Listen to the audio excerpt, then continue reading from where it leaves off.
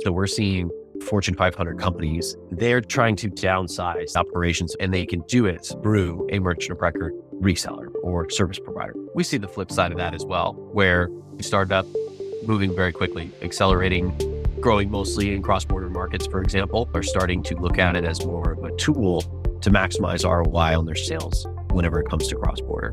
You're listening to Leaders in Payments and Fintech, a podcast brought to you by Edgar Dunn & Company, the global payments and fintech consulting firm. Coming to you from the City of London, I'm your host, Martin Kodrich. And in this series, I'm meeting with leaders and practitioners across the industry to find out what it takes to bridge the gap between strategy and execution. My central question is, how can we commercialize and bring the benefits of ever deeper new technology to market in what continues to be a highly regulated industry? If you enjoy these interviews, please do subscribe on Apple, Spotify, or your podcast platform of choice. So enough of the intro, let's get straight into today's episode. This week we meet with Matthew Steinbrecher, VP Partnerships at Reach. Reach is a merchant of record provider which acts as an intermediary between a business and its customers, taking responsibility for the payments process and assuming liability on behalf of that business. This is a great educational episode in which Matthew explains in more detail what the merchant of record model is and how it gives merchants access to local acquiring in foreign markets and the ability to process locally. This eliminates the need to establish expensive local entities, lowering fees, reducing false declines, and outsourcing fraud risks and global tax compliance. Matthew also shares his perspective on the latest trends in the merchant of record space. So I do hope you enjoyed this episode with Matthew Steinbrecher from Reach. Hey Matthew, how are you doing today? Great to have you on the show. How are you? Yeah, thanks for having me. Doing well, thanks. Okay, so let's crack on. A lot to talk about with regards to merchant of record solution. Before we dive into that, perhaps you can just introduce yourself and give me a sort of a quick personal background, and then we'll take it from there. Yeah. So my name is Matthew Steinbrecher. I started in the foreign exchange industry originally, and then kind of, was a Forex broker on Wall Street. And then one of my cousins actually got me introduced into the world of global payments about 9 or so years ago. And it just kind of intrigued my interest, and I decided to jump into the industry. Didn't know a whole lot about just the world of payments or e-commerce or anything like that, but understood sort of the financial infrastructure behind it. And that's naturally how I came into the fold. And about a little over 8 years ago, I joined a company called Reach, which is a merchant of record provider. It's been around for about a decade. So I was one of the early on employees. And really since then, my entire career has been focused around cross-border e-commerce, anything online that crosses borders, whether it's foreign exchange or credit cards or bank transfers, all of it sort of hits my desk at some point or another. So that's been my expertise. And we use that merchant of record model as sort of the way that we are leveraging, in particular, facilitating the transactions. And so it's been really interesting just to see how the world evolves over all that time. And never a dull day, that's for sure. Yeah. Okay. We'll learn a bit more about the company Reach perhaps later on, but maybe you can just help me understand what the merchant of record solution or what a merchant of record provider does or offers. Yeah. So it's really interesting in the industry right now. The term has actually been one of the, at least in the payments industry, it's become a bit of a buzzword. And I think previously it's had a lot of misconceptions about what it is and what it implies. I think the reason is that there's a lot of different players out there that are using this business model type, if you will, in different ways.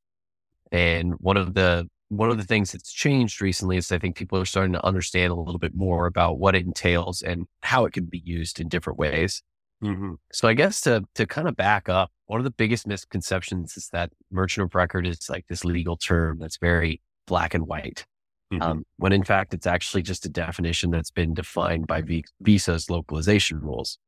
So it's more of a scheme rule than it is a legal definition of how you're running your business. Like marketplace, for example, is very clear. Like that's a legal definition of a type of business. But merchant of record is not. If you look at any sort of legislation across different jurisdictions around the world, you're not really going to find that term. You'll find a few other terms that are applicable to it, not quite merchant of record. And that's because it's something that Visa and the schemes have defined over the years. It's quite a card-centric or card network jargon. Yeah. Card network jargon. It's, so help our audience understand what it is. Yeah, yeah. And it What gets is even it? more confusing when you look at like aggregation too versus merchant of record or payback versus merchant of record. But Right. in a sense, the merchant of record is really just it's the responsible party facilitating the transaction. It's the Yeah. person who's basically responsible for the financial flow of the transaction, and any sort of chargebacks and fiscal responsibility. That is truly what it is. And if you act as merchant of record, whether you're a marketplace or service provider such as ourselves, or just a straight up merchant selling products online, you are now acting as that merchant of record because you own the merchant accounts, which are held directly with acquirers. Sometimes there's middlemen between that. And those acquirers are directly given principal memberships by the schemes. Right. So the way that the schemes define things is that we have an acquirer who is our first line of defense, and then past an acquirer is either a merchant of record or marketplace is another definition that they utilize. And so it's pretty clear that anyone that acts as a merchant of record, any merchant in the world, ASOS or someone like that would be a merchant of record, because they are actually handling the facilitation between the money flow, right? Goes from one bank account to another. And whenever you do that, you own the merchant accounts with the acquirers or any PSPs that you're utilizing. And that's kind of where the definition, I would say, largely sits. Right. But it's definitely got some misconceptions around the industry of what it really sort of is in practice. But at large, that's the definition. Right. So what is the, how does the merchant record provider fit into picture? Yeah, I think so.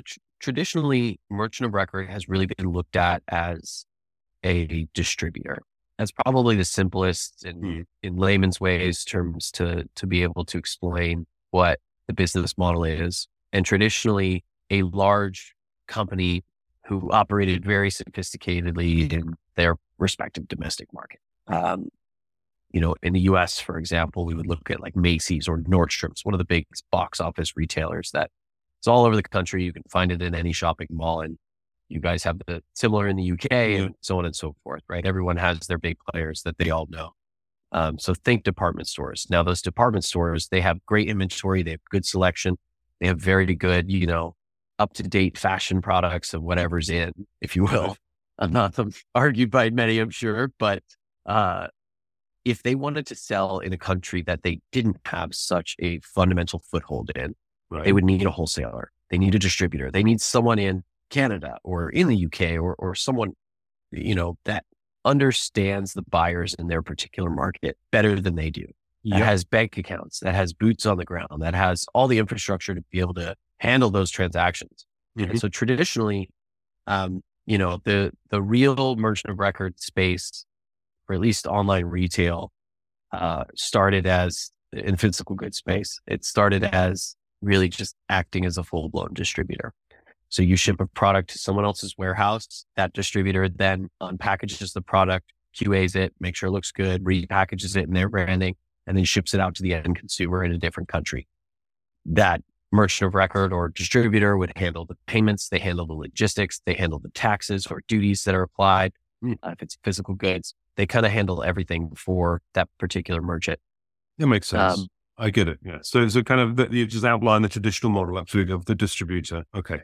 So yeah, and it's largely the biggest difference where it's evolved is that with those distributors, you lose that sort of first party data to your customers because you're essentially passing your international customers to another party, your distributor, and they now own that first party data. They own the customer service to that end customer. They kind of own the branding of like, oh, well, we're selling it on behalf of X merchant to you.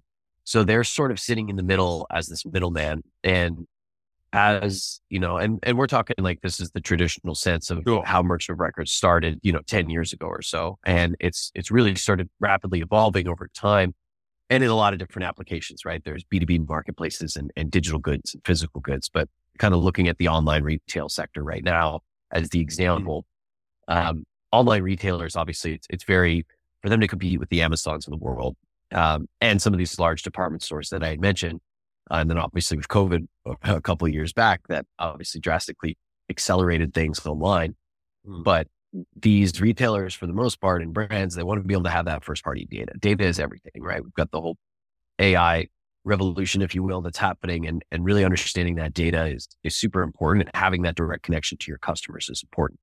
Good for your lifetime customer value and all of that. So what we're seeing is that the shift in the merchant of record space is either staying in that traditional model where you are acting as that full-blown distributor and you now own that first party data as the merchant of record on behalf of whoever that merchant was initially. Or sort of like a financial model where you are giving the merchant the infrastructure of the entities, the bank accounts, all the requirements to have boots on the ground, any of the tax implications, and the legalities around accepting money in a particular country and then repatriating it to another country. It kind of split and evolved into these two different models. And the company that I work with now is much more on like the financial services side, where we're actually more providing a service to the merchant than we are providing a service to the end customer, like as that distributor. And that's kind of the divide we've started to see within the industry of where people have specialized. Okay. And that divide is, where is it most apparent? Is it by product type or company size or geography? Where are we observing that divide? Yeah, I think it's quite interesting. It certainly is broken down in different types of industries. Yeah. So in the digital goods space, for example, like software is infinitely scalable across borders. Like there's no shipping, there's no duties. It's, you buy it, you get an API key a second later and you're done. But someone has to type in credit card details or bank transfer or whatever you're doing, right? But if we're looking at the credit card rails, someone has to type in their credit card. Someone has to facilitate that transaction, whether it's an acquirer or merchant of record or otherwise. What merchant of record will do in the case of digital goods in the space there is that they are actually truly acting as a reseller. But really, it's like, think of it as an agent model, right? I'm just acting as an agent to be able to resell this software in the same way you have,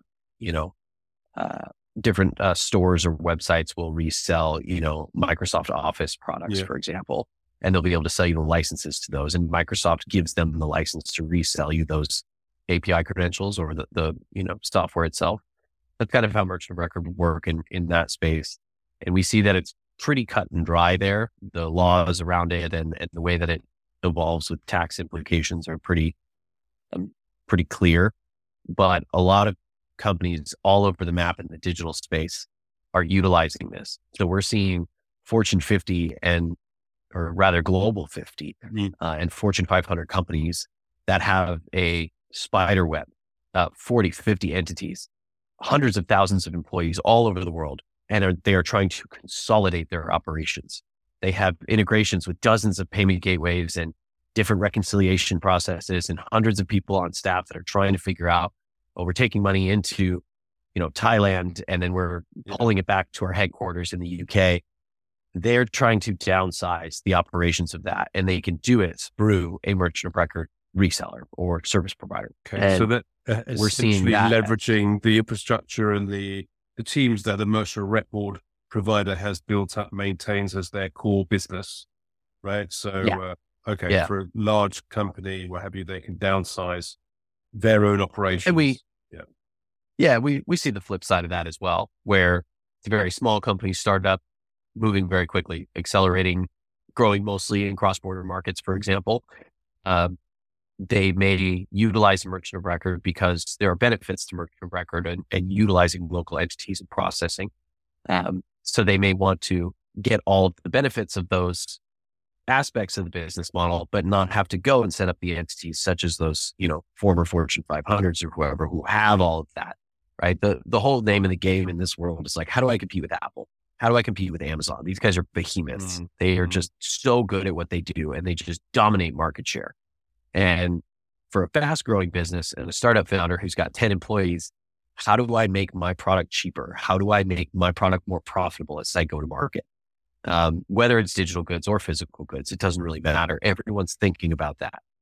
Maybe I could use Amazon to sell my products on, but how do I get that first party data, drive people to my own website, and then still be super profitable and give the best experience to my shoppers? That's how you scale. That's your go-to-market strategy. So long as you have product market fit, the go-to-market strategy is the only thing you really need to lock down. So that's sort of the key of what we've seen. in this shift, I would say more recently in the merchant of record space is traditionally it was, I am a business, whether large or small, that is based in one country. I have sales internationally, and I just need someone to help facilitate those sales internationally. It's too complex. It's too expensive. There's foreign exchange, different payment methods. And so that's sort of the traditional way that we saw merchant of record.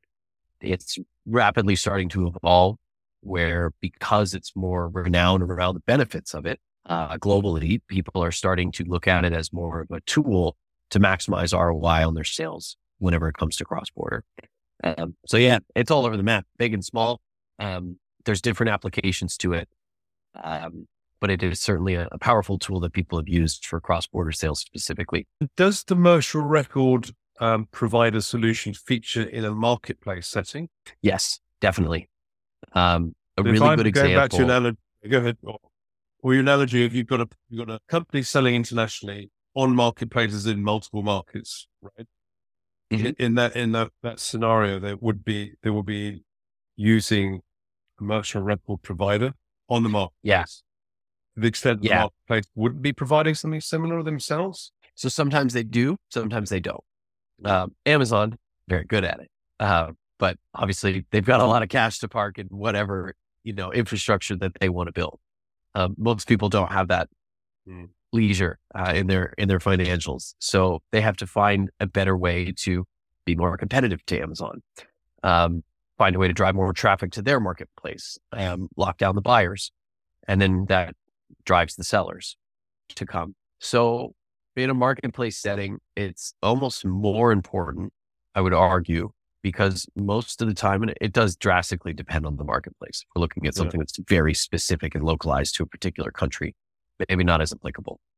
But a recent marketplace I've been working with, B2B fashion marketplace, and they have a very, very global audience of buyers and sellers.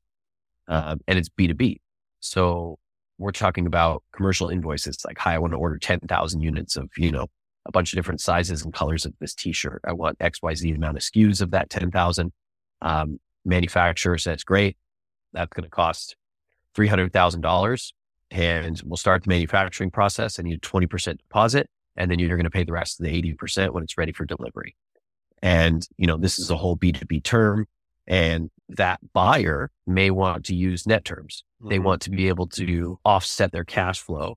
So they can ideally, essentially utilize a microloan so that they don't really have to pay for that all up front on a credit card or a direct debit transaction to impact the cash flow in their line of business. Because if it's online retail, for example, you want that to be in your stores or on your website so that you can actually sell those products as you have them in inventory. So the key with online retail is figuring out your inventory cost. And in a marketplace setting, if you were to try and offer something like local bank transfers or net terms, if you have a seller, let's say in the UK, such as yourself, and a buyer in the US, you as a seller in the UK, you cannot offer net terms to your buyers in the US unless you also have a business based in the US.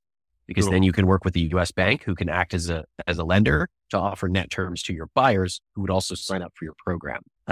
So you would now need to have multinational infrastructure as the seller, and you're just a t-shirt manufacturer. Yeah. So how would you be expected to be able to do that? You have a warehouse and a team of, couple hundred seamstresses that basically make t-shirts. You wouldn't have that infrastructure or be expected to have that infrastructure.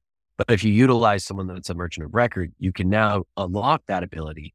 So when you send those payment terms to that US buyer and say, hey, you're going to owe us $300,000 in the next 3 or 4 months, but you can utilize, a net terms option to pay over time. And that's a B2B, which is obviously its own world right now.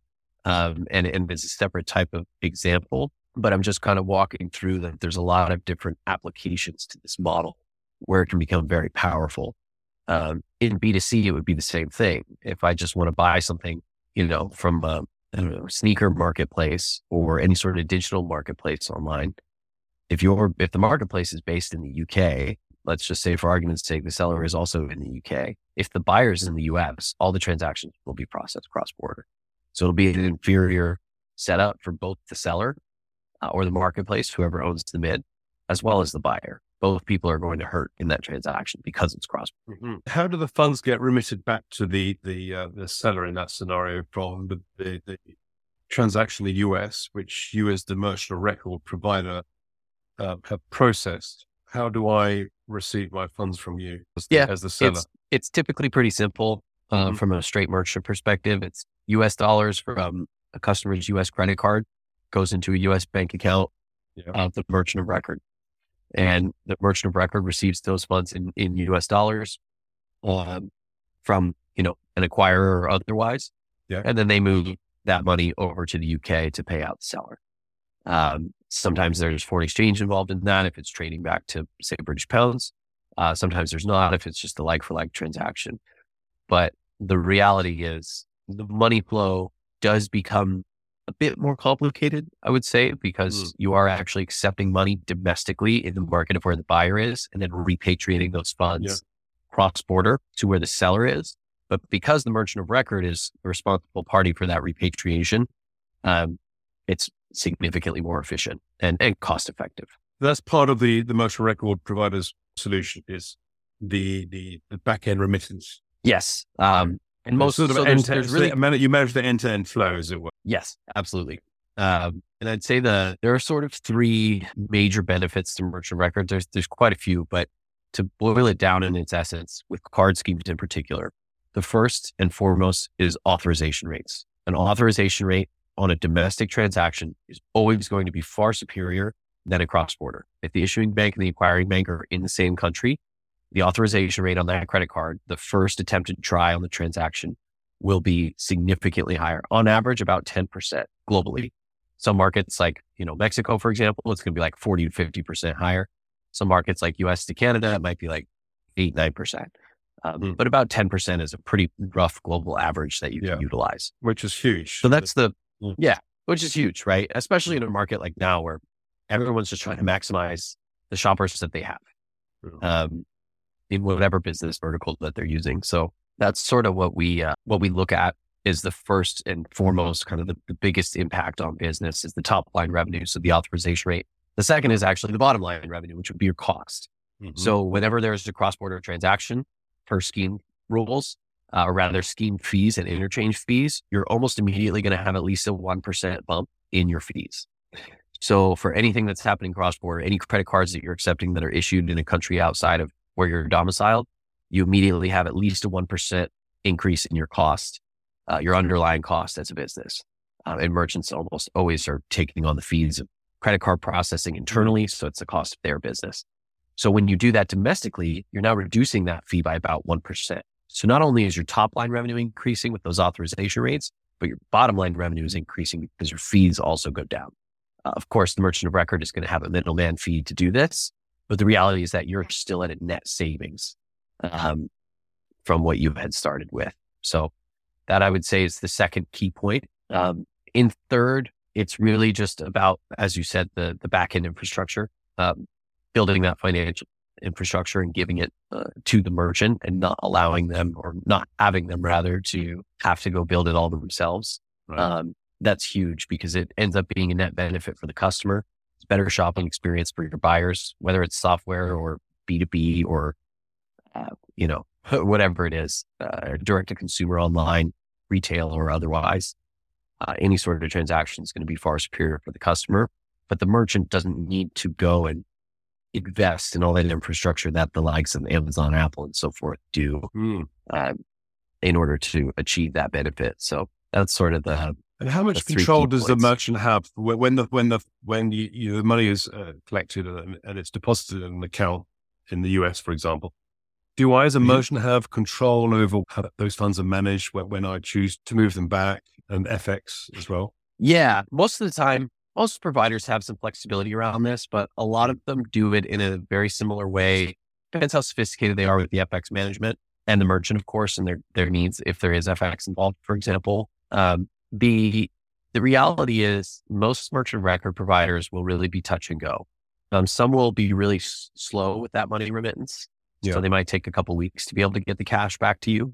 But most of the time you're going to be on like a, T+2 daily settlement cycle as you would with a normal acquirer or PSP that you work with. Now there may be some floating of funds that the merchant of record does, because obviously if you're accepting US dollars in a US bank account and you need to pay out the next day in the UK in British pounds, you've got some money to move internally, but that's the back end treasury management that the merchant of record is facilitating for you.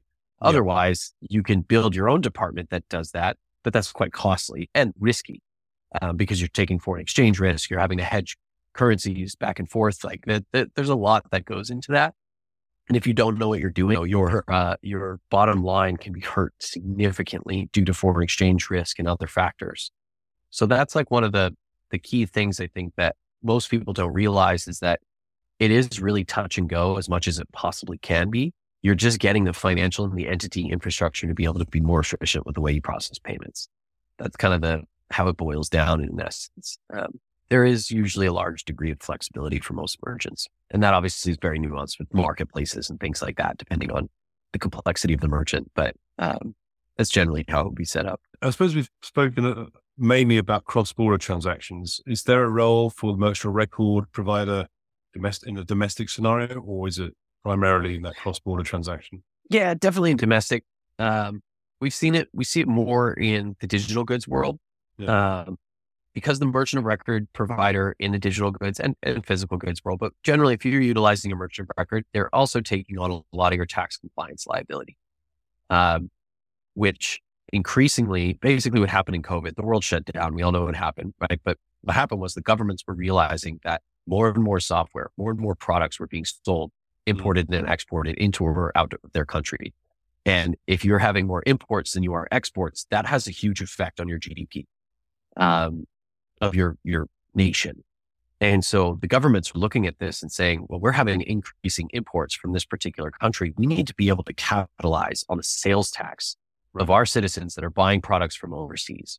Now in the digital space, because again, software is infinitely scalable globally, this is already very cut and dry. But in the physical goods space, typically we had customs brokers and agents that were able to handle all these taxes and duties and all of that. All of that is becoming digitized. All of that is becoming more heavily regulated across different government jurisdictions. And it's becoming more and more complex to be able, the global's huge, right? So you want to be able to sell to customers all over the world, but for the complexity that it takes to do it well, it's hard to set that infrastructure up. And so what we're seeing a lot of times is that from a cross-border perspective, people love it because they don't have to think about the complexities of how to sell to the globe. But even in the domestic world, and again, we do see this significantly more in the digital space, almost exclusively, versus the physical goods space. But in the domestic world, it is applicable because you now are able to offset the compliance, like US sales tax, for example, very complex. That in the UK with HMRC, a lot more simple.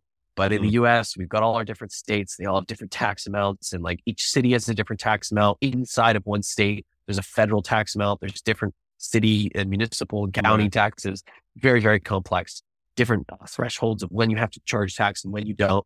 Very complex. Avalar, for example, has made an incredible foothold in the industry as a tax provider and calculation service that's embedded into most of the platforms today with online sales.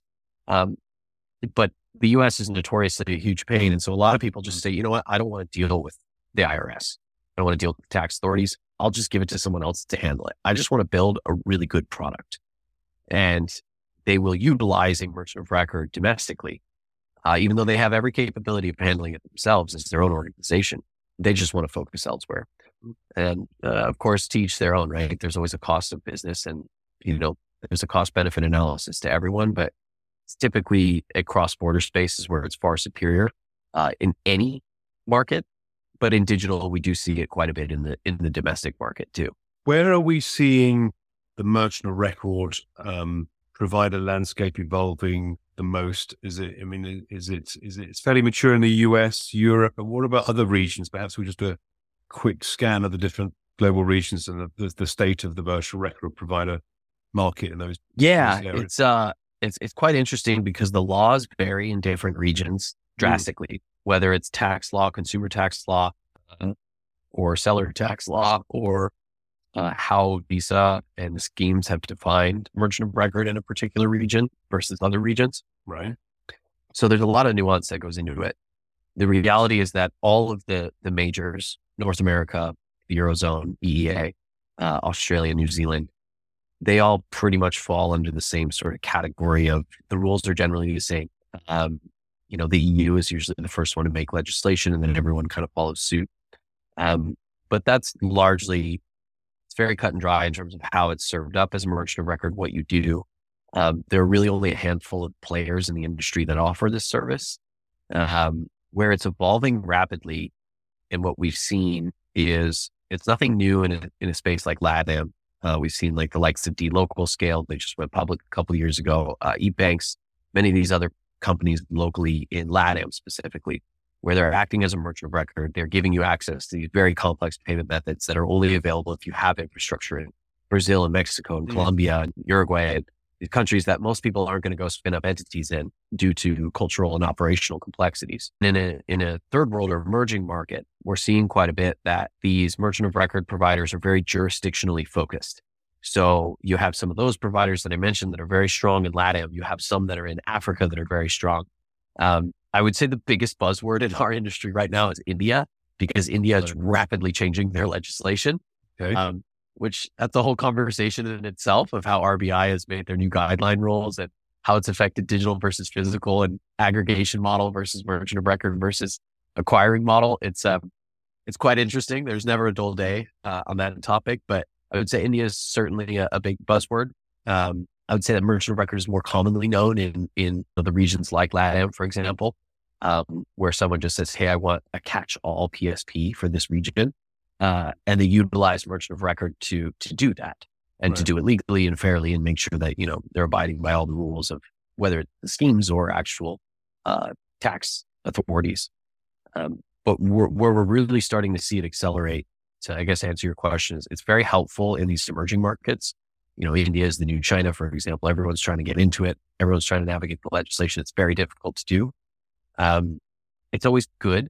But most of the time, if you're a US-based business or an EU-based business, 50% of your sales probably don't come from India. Mm-hmm. And so it's a small market for you, generally. Massive market in terms of population. But most of the time, people aren't even looking at the fundamentals that they have. If you're European-based and the US market is 40% of your business and you're not processing it locally, there's probably a ton of money you're leaving on the table because of, the cross-border inefficiencies. So it's really utilized everywhere, but I'd say it's more common for people to feel pain in a place like India, where their auth rate will dump to 20%, 30%. And they'll be like, okay, we have a problem. We either need to stop selling here or we need to figure this out. Let's go find someone who's on the ground in India. So that's sort of how it works. It's usually when it's broken, you go fix it. But if it ain't broke, don't fix it. And are there any, in terms of UK to EU, are you seeing merchant record solutions being used post-Brexit? Is that a trend? Yeah, 100%. Yeah. Like a great example of this, Stripe didn't increase the fees, even though the underlying interchange went up. But for a while, Stripe did not increase the fees for UK businesses selling into Europe, even though the interchange increased. They literally took the hit to obtain and hold their market share. And then a few months later, once, of course, they started bleeding a little bit, they basically passed those fees on and increased fees by about 1.5% for UK businesses selling into Europe. Right. And it was a wake-up call, right? Of course, there were other issues with Brexit that, we'll get into that. But from a payments fundamentals perspective, it was no longer part of the European Union, and therefore cross-border interchange applies from the schemes. And so your cost goes up. And there was a big, murmur in the industry. Everyone was like, oh, well, Stripe's increasing their fees, blah, blah, blah. Everyone else just did it on time. Stripe was the only one to absorb their fees for a small portion of time in order to retain some of their clients. And then they increased their fees. And, I think it was a great move on their part. But the reality is customers are going to complain to Stripe. But Stripe's like, it's not our fault. This is the scheme fees. This is the government's at play. And then the schemes are charging their fees because they're doing cross-border transactions. Has nothing to do with us. We're just the ones facilitating the payment. But, merchants are merchants. So they don't understand as much of the complexity as we do in the payment space, obviously. But the application of merchant of record for either EU into UK or UK into EU is very powerful and still stands quite powerful today. And are you observing a kind of improvement on the auth rate in those scenarios? Is that a feature or is it about pretty significant. mainly about cost saving. It's cost savings. It's not as significant, I would say. It's probably closer to like a 5 to 10%, which those numbers obviously drastically vary based on merchant category code and average order value and a lot of other inputs. But it's more of like a 5 to 10% range. But even 5% on your top line revenues, that's typically no small feat. If someone came to a business owner and said, I can increase your sales by 5% with a little bit of paperwork and some investment, most people would do it. So it's relatively significant, I would say. I think it'll grow more and more. But we have seen quite a bit of an impact on the auth rates. Mm-hmm. It does also drastically depend on where you are acquiring from. If it's EU into UK, it very much so depends what type of acquiring bank you're using in Europe. If you're using more of an ancillary EU market, let's call it, versus a major EU market, the auth rates will be significant. You might see 70, 75% auth rates in the UK, for example, where it should be well over 90% in most industries in the UK. So sometimes it's drastically larger, but it does depend. Right. Tell me a bit about Reach Payments, a bit about the background and your current situation, and perhaps also what to expect next. Yeah. Reach is, we've been around for about a decade, and we originally spawned from a foreign exchange bank based out of Calgary, called CalForex. And we were originally a division of that company and then kind of spun out on our own. The reality is that bank has been around since the mid 80s, and they have relationships and money service business licenses with all of the tier one banks globally. And so since, 9/11 and some of the recent events throughout the world since, the mid 80s, banking laws have changed drastically. So it's very difficult for people to get that legacy relationship with tier one banks, such as we have, when they are a new startup. Even when you look at someone as the likes of, say, Stripe, I was talking about them earlier, like they're massive and they're a much larger company than we are. But for some of the relationships that we have, it's just that legacy, which in banking is everything. The relationships and how long you've been around. It's very important to be able to have those relationships. And so it's been harder for a lot of fintechs that are coming into the space as a net new company to be able to retain those relationships. And that's really what put us at a massive strategic advantage from the get-go. And then we've since sort of broken out into our own company, I believe in 2016. And it's still sort of sister company, similar ownership structures. We still utilize all those banking relationships that we've had, but because we were a division of that, we were able to accelerate drastically. And we already had, licenses and we're moving money in global jurisdictions all around the world. So that's kind of what gave us the foothold. We evolved that into credit card payments, utilizing the merchant of record solution to give this financial infrastructure to fast growing businesses. We really started in the e-commerce space because that's where we felt the market was most poorly served. We've since driven into B2B, both digital and physical goods, as well as digital goods, software, and services too, OTAs and travel, things like that. I was going to mention travel. That's interesting, right? So that's a recent addition, you're saying that you're supporting OTAs over the past couple of years. OTAs have become, I think, since COVID, everyone's really looking at optimizing their fees, and OTAs notoriously have either very high margins because they're good marketers, or very, very low margins and high volume. And so when you have very low margins and high volume, you're looking at every single basis point to optimize your business and figure out how to make more money. That's where our business model is incredible. It's expanded quite drastically over the last few years. But I think for, probably the first 5 or 6 years of our company, we really focused on the online retail space, and that was our main niche, but it's definitely expanded into a much more wider audience recently. Where we fit is we have this entity structure globally. We offer true local acquiring, issuing bank to acquiring bank, about 72 countries internationally. We're opening quite a few entities right now in new jurisdictions. We watch where markets shift. We watch where legislation changes, such as India. And we watch where tax legislation changes as well. So we know where things are happening in advance of the merchants so that we can anticipate that move from governments or from regulators, whoever it may be. And then we try to build that infrastructure in advance so that way our merchants can take advantage of it. So we're always growing that entity infrastructure, but it's it's pretty powerful overall. And of course, we still sell to every country in the world virtually that's not sanctioned. Well, it's super, super interesting.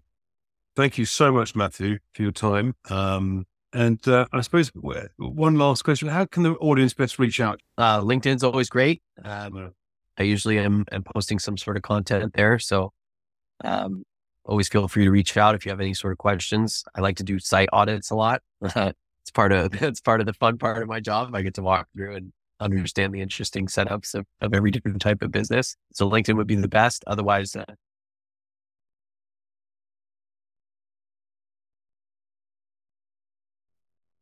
yeah. So we go and I'll go into someone's site and just kind of show them like what their infrastructure looks like and how they can optimize it. Basically, figure out if there's something they can do or something we do. That's quite often what I like to do. And otherwise, if you want to check out Reach, our website's withreach.com. Nice. But yeah, LinkedIn's usually the easiest way. All right, Matthew. Perfect. Well, thank you again. Well, I appreciate the time. Yeah. And I'll see you next time. Cheers. Sounds good. Thanks, Martin. Bye. Thanks for listening, and I hope you enjoyed today's episode. To hear more interviews, please do subscribe on Apple, Spotify, or your podcast platform of choice. It helps and means a lot. Also, I welcome any questions, ideas, or suggestions, so feel free to make contact and say hello.